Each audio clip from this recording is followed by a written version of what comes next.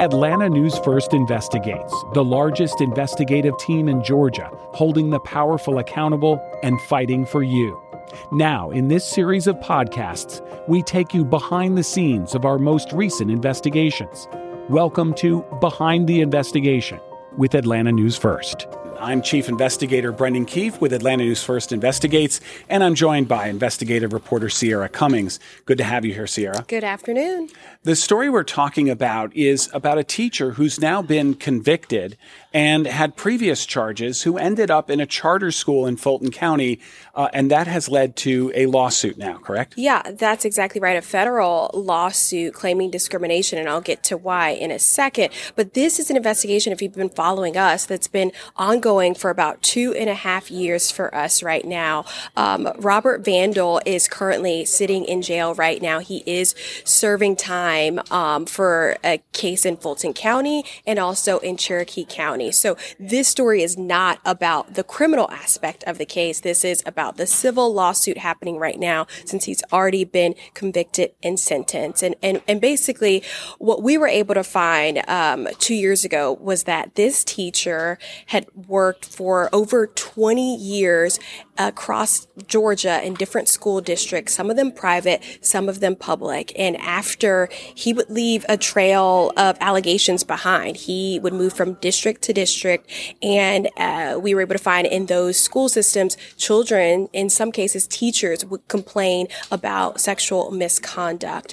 So eventually he comes to work in the Fulton County school system at a charter school here and ultimately is convicted of rape and later child molestation charges at a private school.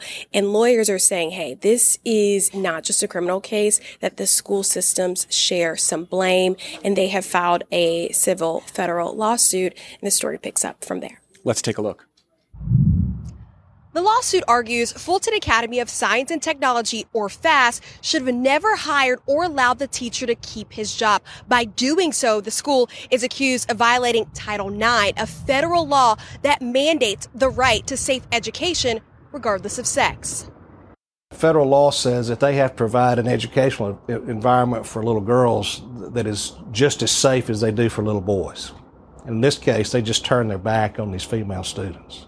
After Atlanta News First investigations for the past 2 years, Michael Moore just filed this federal lawsuit claiming Fulton Academy of Science and Technology, or FAST, failed to listen to repeated complaints from young girls about Robert Vandal. These kids were more than just kids to me. We previously uncovered this audio of the former educator. In 2020, the state agency tasked with teacher certification interrogated Vandal on the phone.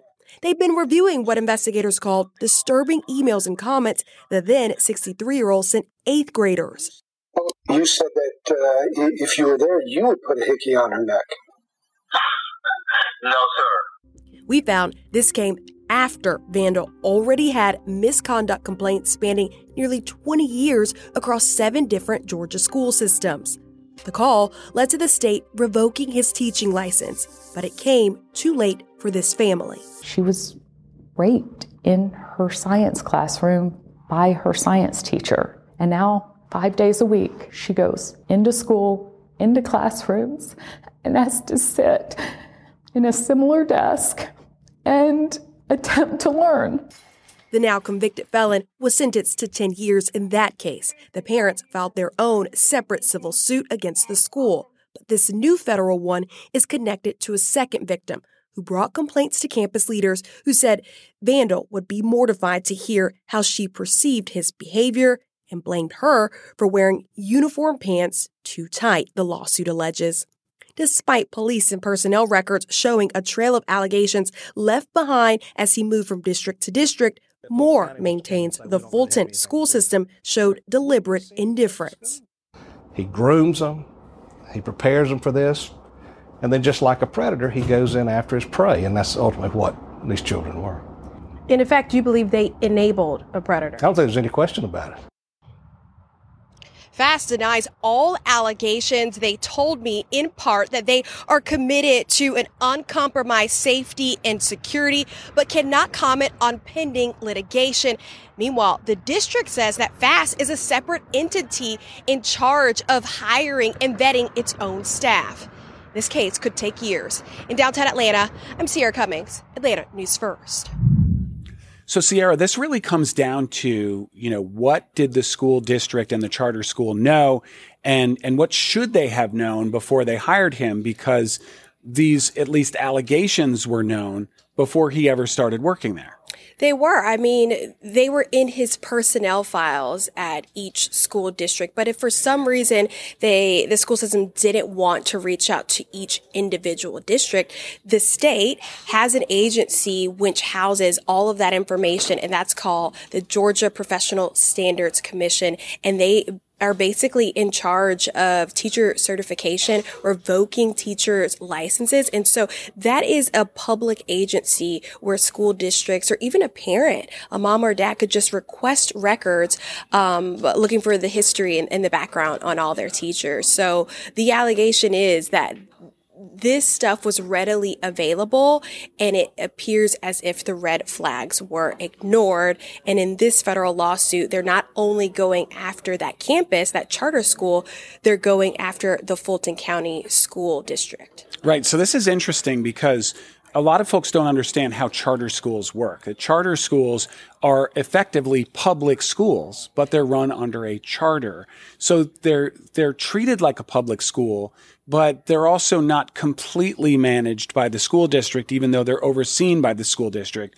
The whole idea originally was that they would compete with the school district, which makes it a very weird situation. So that raises the question, just how much control or how much knowledge does the Fulton County school system have over the charter school, and what kind of role would they have in overseeing this particular situation? It's truly a fascinating point, because as soon as the Fulton County School District was aware of this lawsuit, we reached out to them and they told us the charter school acts independently, that they choose who they hire. It's up to them to vet their professionals. It's up to them to handle investigations. So we are very much hands off. We are separate. But the attorneys allege that's not good enough, that they have to go after the school system because really the federal dollars, the money actually goes to the district first, and the district is in charge of approving and denying or revoking charters, and ultimately in charge of administering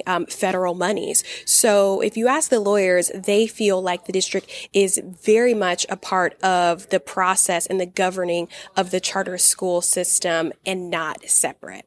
You mentioned that the parents could go to this agency that certifies teachers to see if there have been any investigations or whether there are open complaints or previous complaints. But shouldn't the charter school have done the same thing? Assumably they did. Presumably, I should say. They did. What is the charter school saying about all of this?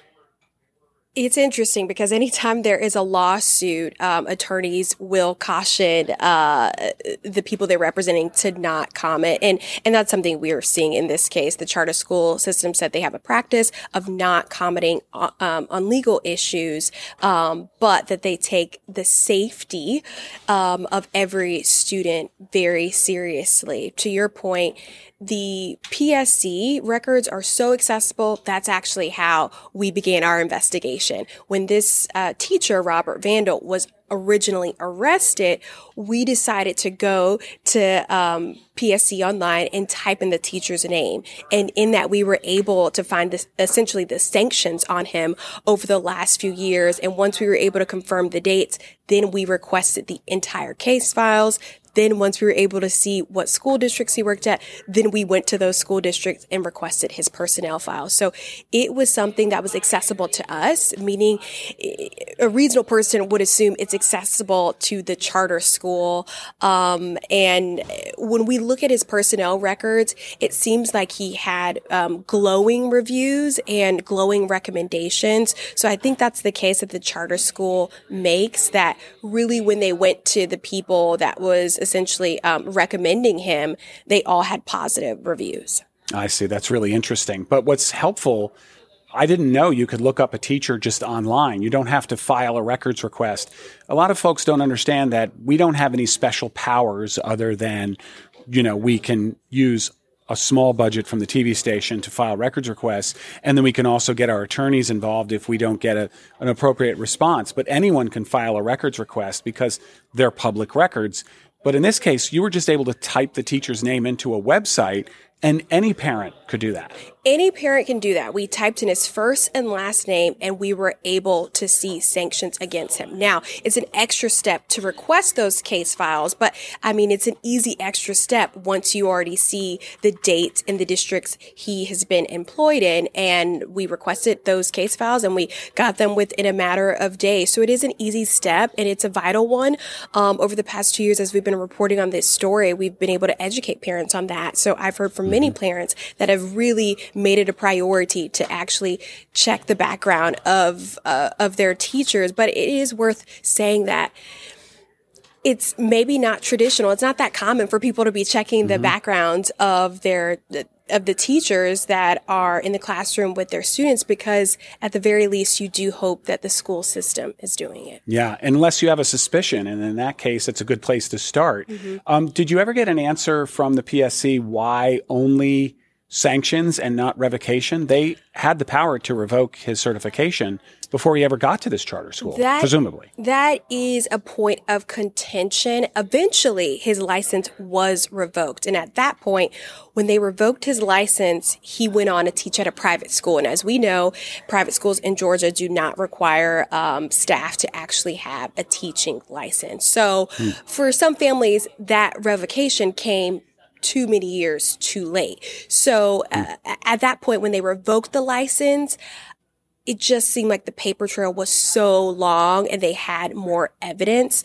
I think the point that they were making that some of the other stuff was circumstantial, when someone would report something. We know the science of victimization and maybe the child doesn't want to actually come forward. Maybe they don't want to testify in court. So it made their case not as strong as it could be. And there have been false allegations before against teachers. So, just the word of one student shouldn't be enough to destroy someone's career. Unfortunately, it was many students. Course, right. But by the time it got to the revocation, they actually had a trail of emails and phone calls that he had made during the pandemic, because we were relying mostly on virtual education. And so for them, it was much of a smoking gun to be like, actually, we've had a pattern of allegations for many years with you, and now this is kind of the nail in the coffin, so we're going to revoke the license. But before, they were just suspending him. It had not gotten to the point of revocation.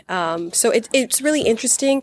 The board is made up of a handful of people, and it really is on them to figure out if they have enough proof to actually say you can no longer be a teacher in a public school system here in Georgia. Wow, but you still could in a private school, even after getting revoked. A parent who sends their child and is financially able to send their child to a private school may think they're getting the cream of the crop, but you may be getting someone who isn't even allowed to teach in public school. And that's such a critical point, because we know he's already been convicted on this. He went on to go teach at that private school, and he end up being arrested for child molestation at that private school. And he's serving time on those charges as well. It was multiple students involved. So it just really is unfortunate.